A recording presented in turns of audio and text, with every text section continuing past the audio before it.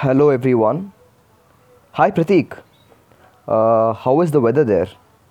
The weather is hot as usual. Chennai never has a cold climate. That's true. Because the monsoons are here, it's quite cloudy here, and by nature, I am someone who dislikes rain and clouds and so on. And I should say that on this I remember very distinctly that on this particular day, it's always cloudy here. And I should say that traveling has made me like sunny weather even more because the sandstone and granite of India really glitter against the radiant sun, radiant weather of India. That's true. But I think the many kavis of Indian tradition are going to be cross with you because you don't like the cloud and the rain. That's true. The cloud is the epitome of friendship, is it not? Probably my uh, these values of mine are probably some kind of Western import, because the rain is seen as a bane in much of Western literature. But anyways, I mean, I think we are straying in a big way from the business at hand. So let's start right away, Pratik, about today's program. So Pratik, okay, so welcome to Pravaha, everyone. Welcome to Pravaha, Pratik.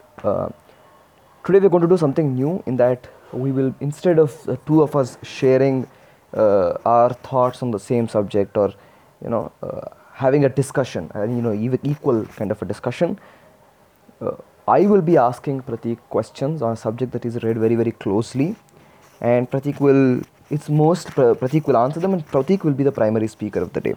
So Pratik, why don't you just introduce what you will be speaking about today with all of us? So we'll be speaking about, I mean, what I call as a feminine fellatio. So Vatsyayana in Kamasutra, how he handles this topic of oral pleasure and how it is very gendered, and why is it important to look at, the pronouns he uses, and how he even defines the act. And amid and I mean, not to look at it from a very, to look at it from today's eyes maybe might be accused of anachronism, but I think it's also important to look at it from today's eyes given the romanticism that is there around the text and the literature that is there in it. Yes, yes, I agree with you completely. I mean, I totally understand what you mean. And when you're traveling across India in these primary locations on what's called the hippie trail, in bookshops, you'll see that the racks are just filled with books on two subjects usually. One is yoga, and the other is Kamasutra and sex. So it's become some kind of a poster book for to represent India or Indian heritage or whatever, the alluring, attractive side of India. So I think you need to begin by talking about what this text actually is. What are its questions? What is it concerned with? What is it trying to address? So as you just said, I mean, there is a lot of because it has become the poster book of Indian tradition. There are a lot of misconceptions that are surrounding it, a lot of romanticisms that are surrounding it. So the basic, very famous misconception is that it is a book of sexual positions, and it is much, much, much more than that. So the basic theme that he addresses is that of a Nagaraka, a civilized man, and his behavior. And not only that, he goes into very many topics like say even medicine, for that matter, medicine. And he also speaks about uh, geographically demarcating sexual practices, and a court life, and the norms, the folkways mores of court life, how the society views certain actions, and things like that. So I think the scope of Kama Sutra is much, much, much wider than what it is understood to be. And if we look at the text with such wider context, it gives us a lot more, and it has a lot more to offer. Yeah. So it's a manual for metropolitan life. Is that how you would describe it? That I'd agree. Yes, a manual is a good word to use. Yes, it's a manual. But again and again, what we see in his this thing is more than a rule book sort of thing. He always agrees with his predecessors or disagrees with his predecessors. and he offers his own opinions. But then again, time and again, he says, look at your surroundings, analyze the situation where you're in, analyze the people that you're surrounded by, and the time that you're living in, and then decide on these matters of sensuous things or civilized behavior or whatever. I mean, he gives that kind of a scope to your behavior, because I think he is very well aware that behavioral sciences or sociology cannot be written as a science. It can only be an art. So yes. What do you mean by a predecessor?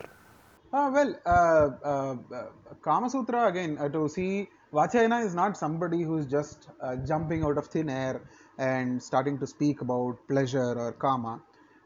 He quotes, I mean, he can be dated to around 4th, 5th century. The exact dating is debatable in academia. But around this age, around the Gupta times, 4th or Yeah. So it's like the post-axial age of India, I would say, because that's the period when all of these very great works of literature are thrown up by India. So there is Bhasa, there is Ardhashastra, Vishnu Purana, what else, Manusmriti, some later additions to Mahabharata and so on. Yeah. Yes. So around the Gupta times. So again, he's not somebody who just came out of thin air. He quotes from inside the text. We get references to a lot of his predecessors.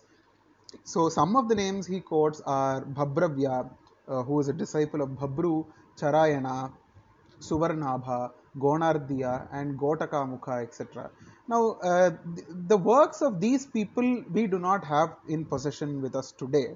And he also quotes another interesting person called Dattaka, where he says he composed the Dattaka's work was composed in consultation with a courtesan, so that to have some practical hand in matters of sex.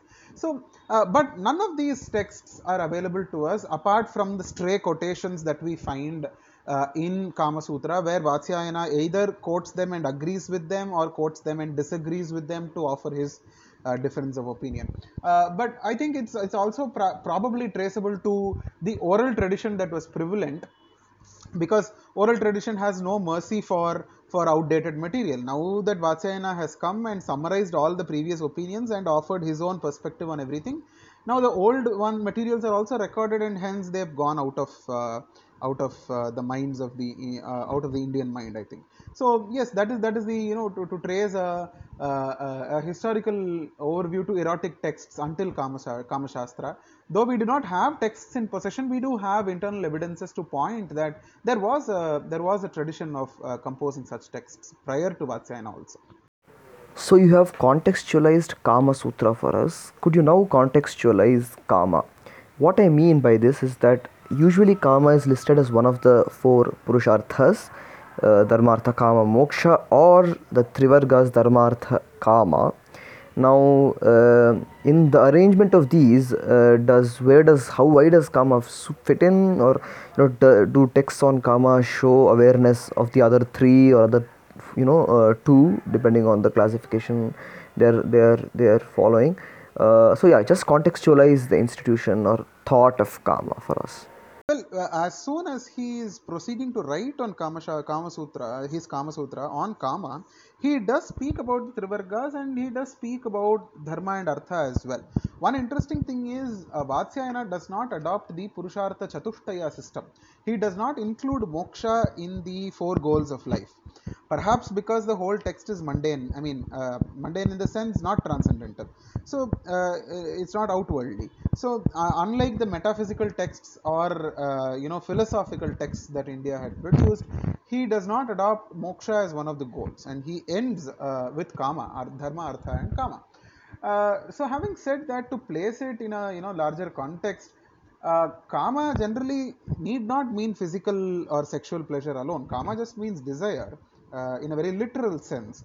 And but what is the necessity for a person to take a text or compose a text on kama?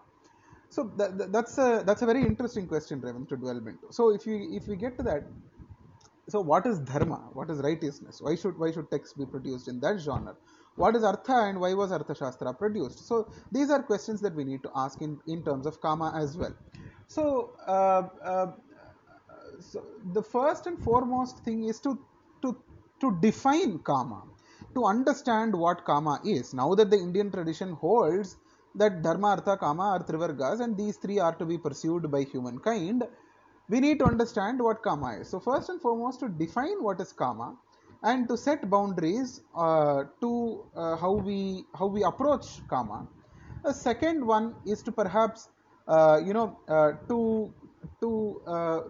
the norms of karma. And I would again not say that it is a rule book, but again he does speak about, let us say, where to put it in a very urban lingo, talks about BDSM, bondage and things like that in sexual pleasure.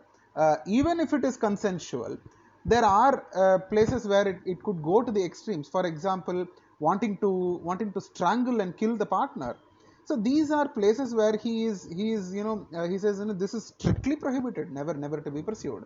So there are boundaries where he defines and that he sets and speaks about, what is okay, what is not okay, but in a very not a very prescriptive sense, right?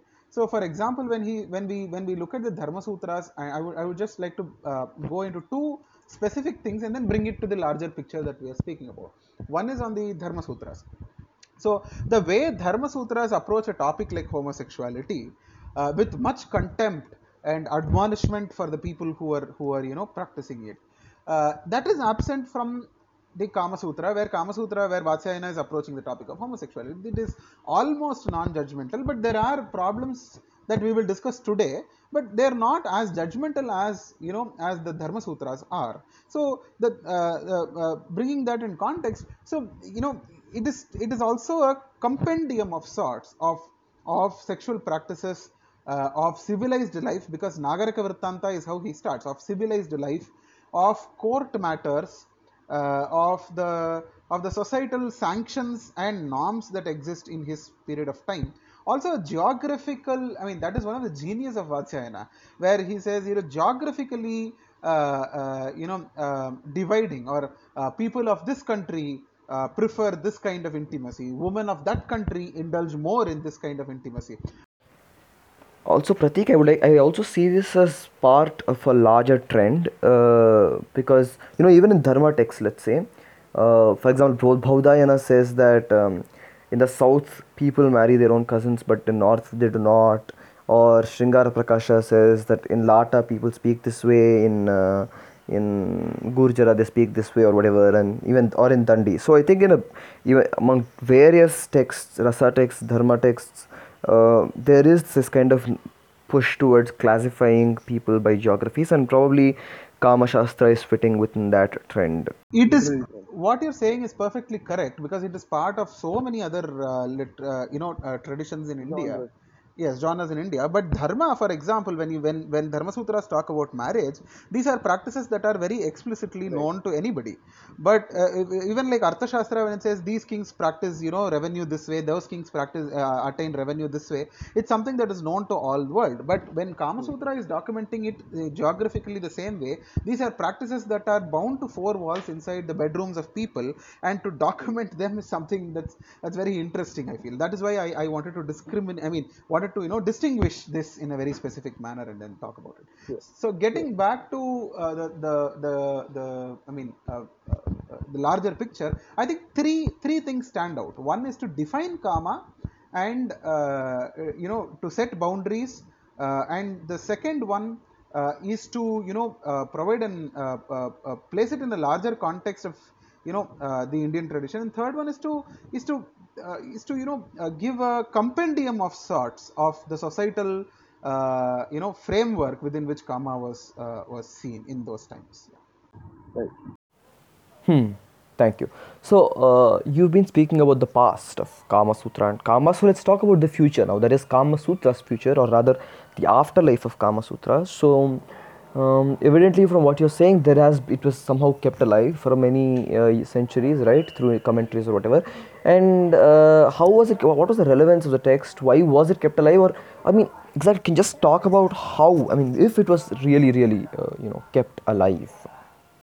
I think it was kept alive because of so many factors, we can say that. Like Kama Sutras, when we date it to the Gupta age around 4th, 5th century, it has a beautiful commentary coming in the 12th century. Right? It's by a person called Yashodhara. Yashodhara is the commentary is called Jayamangala.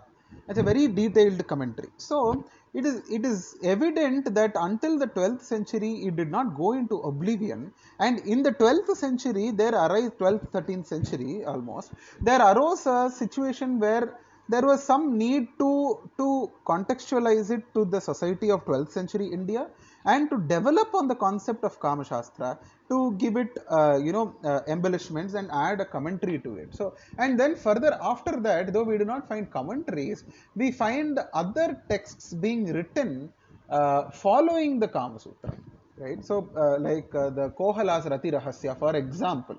So there are many other texts that come up following the Kama Sutra. So Kama Sutra becomes this text after around after the composition of which you cannot ignore this work. Without quoting this work, without citing Kama Sutra, no academician can write on erotica in India. It was such a work. So I think its importance is very much felt through these traditions. And we also find paintings and other artistic depictions that borrow heavily from Kama Sutra. And so that's about it. I think the presence is. Hmm. Hmm. Hmm. So I had actually not planned this question earlier, but I think it will make a good contribution. So my question was going to be the other erotic literature of India, Kavya literature, let's say of Bilhana or Jayadeva of a later period. Do they show cognizance? Do they show awareness of the Kama Sutra and the ideas in the Kama Sutra? Well, this is a very, very interesting question. Some aspects, for example, if we take Jayadeva adopting a Viparita Rati, where she is on top of him. So these are some very specific aspects that Kama Sutra discusses. But one thing is, Kama Sutra is not a poetic text where he is very explicit about everything, right? But Indian poetic tradition respects, though it is very heavily erotic, the sensuousness is carried in Indian poetic tradition by dhvani, which is the suggestive element, right? So the necessity of suggestiveness in poetry will not coincide with the explicitness of Kama Sutra. So if we need to draw parallels, we can draw parallels in terms of the court scenes, or say the intimacy and the other aspects, but very strong parallels will have to be drawn by us, and I don't think it's very clearly visible. But of course, the give and take would have been there from Kama Sutra as well. Yes. Okay, now let's just dive into the text itself. Could you just introduce us to the project of the text, the outline, or let's say the layout of the ideas of the text? Right. So, as you know, he starts off with defining what is karma, and then he goes on to define, who is his nayaka, or about whom is the work. So it is Nagaraka. So that he makes it very clear. So it is the civilized man that he's talking about, or the city dweller that he's speaking about. So then he goes on to speak about arts, study of arts, why it's important and all of that. And then he talks about the man in the town, and then he goes into the nayikas, the various nayikas and nayakas, or he just classifies the genders, and he includes Tritiya Prakriti in that as well, third natured people. So he includes them as well. After that, he goes into the specifics of the sexual act per se. So he goes into the sexual union, Ratavasthana Prakarana, and where he delineates one act after the other. Okay. So he starts with Alingana Vichara Prakarana, which is the embrace, And then he goes into Chumbana Prakarana, which is the kissing, and he goes on and with every act which he details. For example, Nakarana Jati Prakarana, so pressing with the nail marks or biting, and then he goes on to oral sex and all of that. So that's how he takes his text, and then later, after describing these in detail, he goes into more broader aspects of betrothal, marriage, wherein the societal framework also comes into picture, and then how you instill confidence on your bride and how you take her to your to your trust and all of that, and then how you behave as a couple to the world, and things like that. So and then later he goes into what are the duties of a wife, what are the duties of a husband, what are the duties in a polyamorous relationship, what are the duties of the various partners, and things like that. And then he goes on to speak about bhavas and emotions, because till now he has been speaking a lot about physical pleasure and societal this thing. Then he speaks about emotions and about dutis, the messengers, and things like that. Then he moves on to the larger aspect of court life, and yeah, and then he also speaks about wealth, interestingly, how to attain wealth in a very courtly scenario and courtesanship and all of that. And yeah, that's about it. And then he speaks about court life, and he also speaks a little bit about medicine, for especially for sexual diseases and all of that. So that's a large framework of Kamasutra. Right. That makes a lot of sense. Now, could you talk about which section your contention is located in and introduce the Right. same? So when I said he details one act after the other, so he starts with the embrace. He goes on to the kissing, Chumbana Prakarana, and then he comes to the nail biting, this one, nail marks, and then goes to the bite, Dashanachedya Vidhi, how to bite, the types of biting and all of that. And then he goes on to discuss about Auparishtaka Prakarana, right? So sounds, making sounds, and then he goes on to speak about Auparishtaka Prakarana. What is Auparishtaka? Auparishtaka Prakarana is oral sex. It's very very interesting how he defines Auparishtaka Prakarana. Okay, but before coming to that, how he starts this Prakarana or this chapter on oral sex is very interesting. The first sutra itself is, he says, Dvida Tritiya Prakritihi Stri Rupini Purusha-Rupini cha.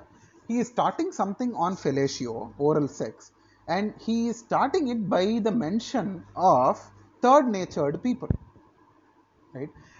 To give a broad outline, he starts with the mention of third natured people, then he classifies them, and then he goes into defining what is Auparishtaka or what is oral sex, and then he speaks about the eightfold process of giving a proper fellatio, one after the other, how to do it, and then he goes into speaking about what work are these people who are homosexual or these who prefer fellatio do, and their place in the society, and then he speaks about the prior agreements and disagreements in this context by his predecessors, and then he gives his own opinion of saying, you please see the context of your living and then perform it, and please take care, and he just leaves it at that. So that's the crux of the Prakarana, and I mean, as you lead the conversation, we will go into the details of what it is, but this is the summary of the chapter that we are focusing on. Uh, right. So could you, yeah, could you, you said there are more details, so you could feel free to go into details. Right.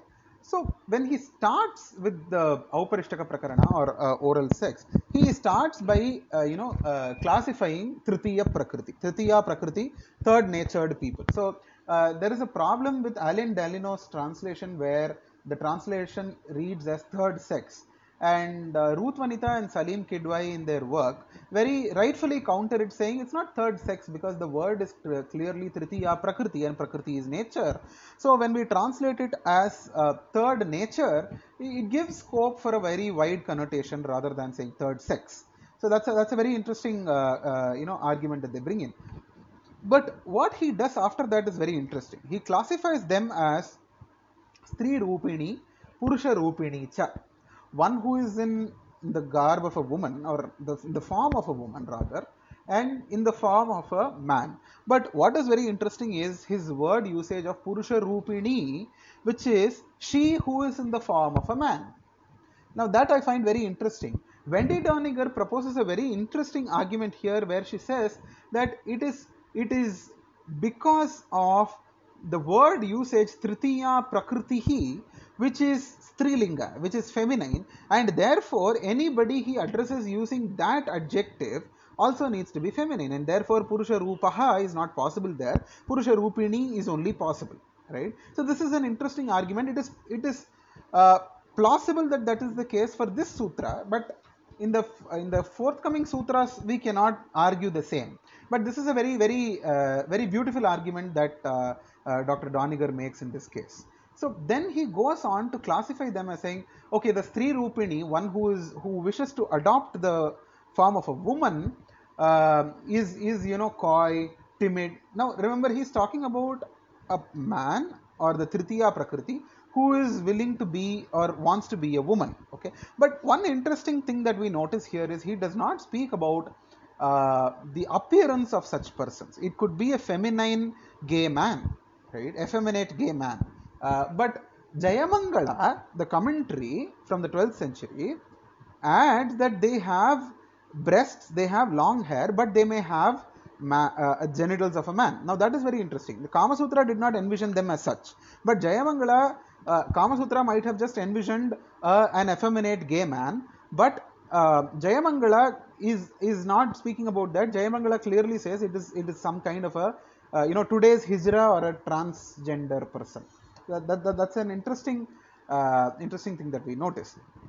Now then we come to the main point of discussion, where he is defining what auparishtaka or oral sex or fellatio is. So this sutra, he says, tasya vadane jagana karma tad auparishtakam achakshate. Now this is where the problem arises. Now he is defining oral sex, and how he defines it is tasya vadane, in her mouth. Okay, in her mouth, jagana karma, the act that is done in her vulva, now in the vulva, now done in her mouth, is auparishtaka, is oral sex, is fellatio.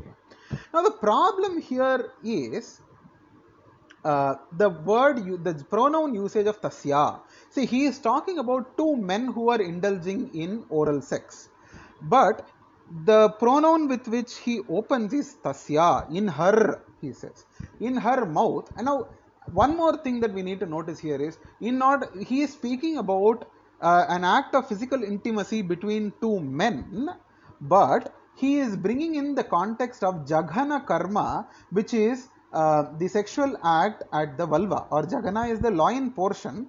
But he is saying that what is done to if you look at the commentary, Jayamangala, he says, bhage lingena yat karma tan mukhe kriyamanam auparishtakam. What is done at the vulva with the penis is done in the mouth. Now that I call as auparishtaka. Now the problem is, when Kamasutra is willing to describe a sexual intimacy between two men, it brings in the context of intimacy with a woman and says like that this, right? So the thought is not beyond the binary. This, even for defining sexual acts between two men, the context of its performance on a woman is brought inside. So the very fact that there is a tritiya outside the prathama and dvitiya itself is something that is not out of the binary thought. And I think that's a very interesting point that is to be noted. And if you look at the restrictive definition that it is, right, the opening is about oral sex, but the gendered definition of the act, what is done at the vulva by a man is done in the mouth. This definition clearly excludes any other form of oral pleasure that can be derived, such as two women indulging in oral pleasure. There is the chapter is oral pleasure, but there is no mention in the Kama Sutra about two women indulging in that kind of a pleasure. So I think that is very, very interesting, that is to note, and that is due to the very gendered and restrictive definition that he offers to the act. What I hear you saying is that in the act, in standard, there are supposed to be two different sexes, but it just so happens that in some cases it is not. So that is, let's say, male and female should definitely be there, and the genders are fixed, but sometimes the male replaces the female, so they're playing all kinds of play games to make that adjustment. Is that right? So my guess would be that the word Purusha-Rupini that you mentioned, does it occur anywhere else in that case? Because if it's like an ad hoc word, does it find place anywhere else? Just put it out there clearly for us.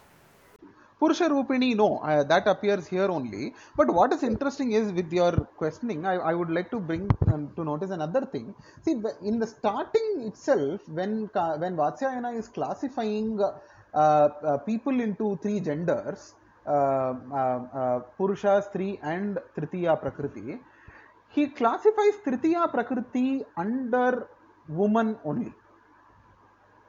So that's very interesting. So he is not transgressing the binary, even though he says there is a Tritiya Prakriti. He wants to bring the Tritiya Prakriti under the binary fold, but still have it, have it separate. So it's kind of a love-hate relationship that he is having with this group of people. Can we say that since the audience is Nagaraka, the masculine civilized or city-dwelling man, can we say that since the audience is male, the partner is always described as another? Is that happening? Can we say that?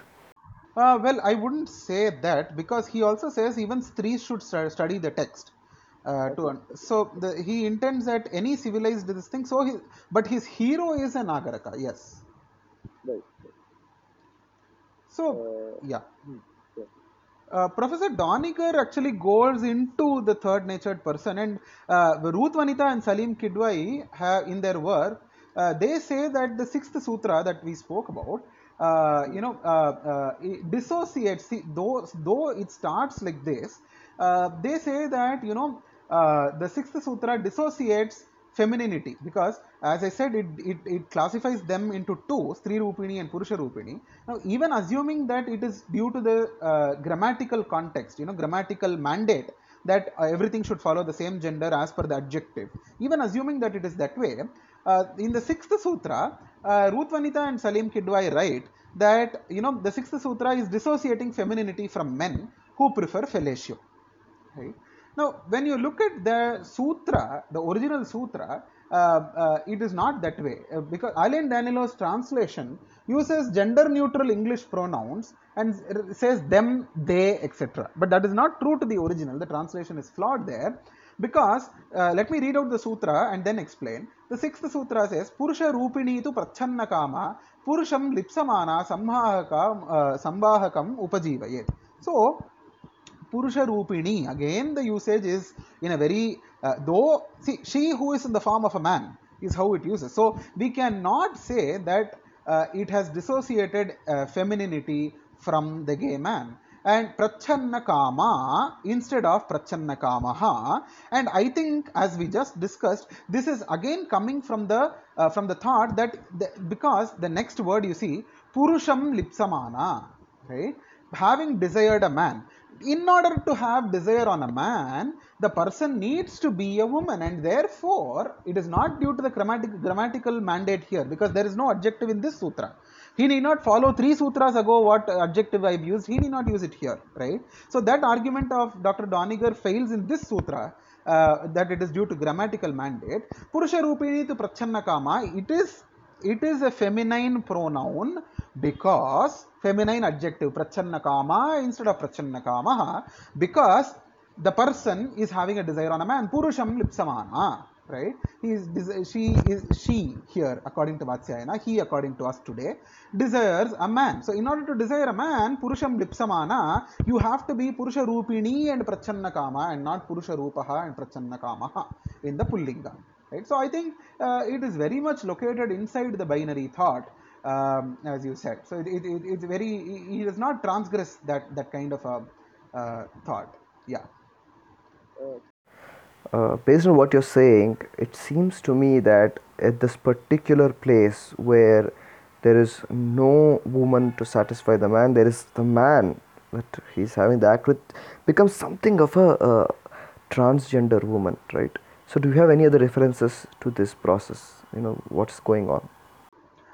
So what happens is, after the sutra that we just discussed, he does not go into the categorization or classification or types or anything. He directly dwells into their occupation, where he says, again, Prachanna Kama itself is very indicative of the societal acceptance, because Prachanna Kama is literally covertly desirous. So you cannot express yourself overtly, therefore you are covertly desiring that. And because you need your desires fulfilled, he says they live as messieurs, and they, and because they are massage, they work in massage parlors, they do not know if the people who are coming to them are also homosexuals, so they try massaging near their thighs, and if they do experience an erection, and then they go ahead. So he directly goes into, and then he goes into the techniques of pleasure between two men. So he does not classify any more there. So that's all we find. What is very interesting again is, we do not find anywhere oral pleasure between two women. That is never there. Right? So that's something very, very interesting. But Jayamangala adds such a context, and that is very interesting. In 4th century we do not find it, but Jayamangala adds a few poems in this regard, and there we are able to find such mentions. So I will just delineate on them a little bit. So Tata Nagarakaha ke, this is not from the Kamasutra, this is from Jayamangala from 12th century. Tata Nagarakaha kechid anyonyasya hitaishinaha kurvanti ruda vishwasaha paraspara parigraham. So Nagarakaha, again city dwellers, two city dwellers who are men here, anyonyasya hitaishinaha, they desire good for each other, and kurvanti ruda vishwasaha, they trust each other so much. Perhaps maybe I'm doing too much reading into this, perhaps because they are not able to trust other people outside, because it is not the social norm. Paraspara parigraham kurvanti, they take to each other and live like that. So this is a typical homosexual couple living in 12th century India, that is described by Jayamangala. And there is one reference that Jayamangala speaks about woman, which he says prapta bhandaha. So they use external toys or things like that to pleasure each other. And yeah, so that is something that he speaks about. Only in the commentary we find one stray shloka about two women indulging in pleasure with each other. Yes. Right. How do we envision the implications of the thing that you've told us today?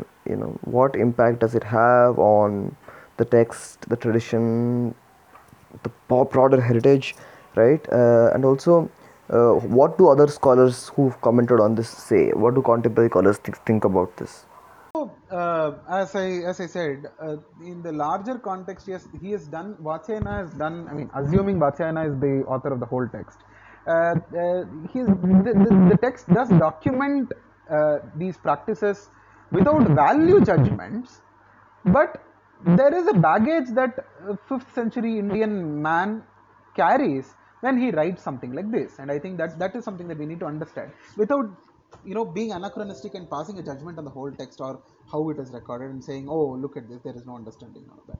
So I think, that being said, it is to place it in a larger context, we understand that the social elite, the privileged elite of ancient India, the period that we are talking about, were cognizant of homosexual practices, but cognizance does not tantamount to acceptance or even tolerance, leave alone acceptance, right?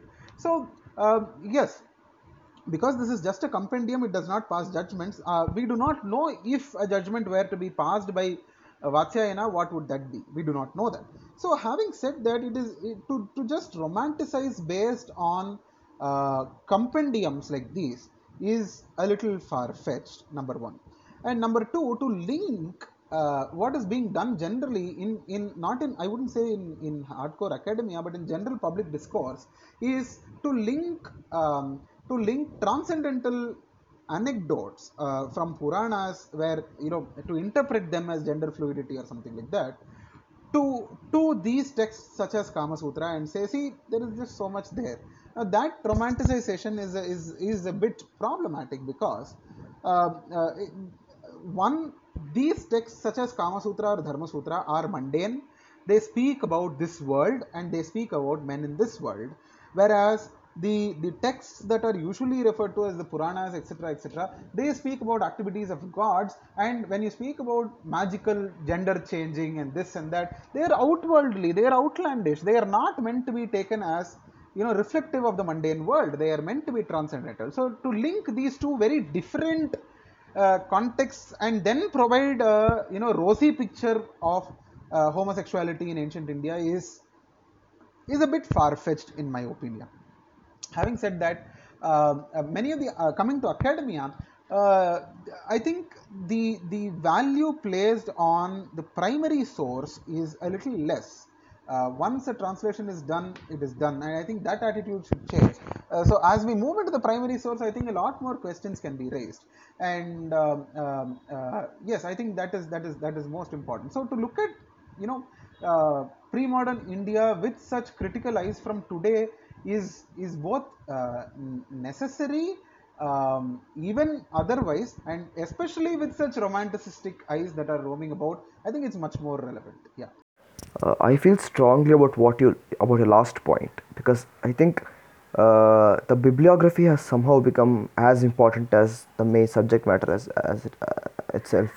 You probably understand what I mean. It's that when you're commenting about some pre-modern tradition, there is a tendency, especially these days, to comment a lot more on the contemporary work on it, so much to the effect that the subject matter gets maligned, that we stray away from subject matter and start focusing only on the bibliography.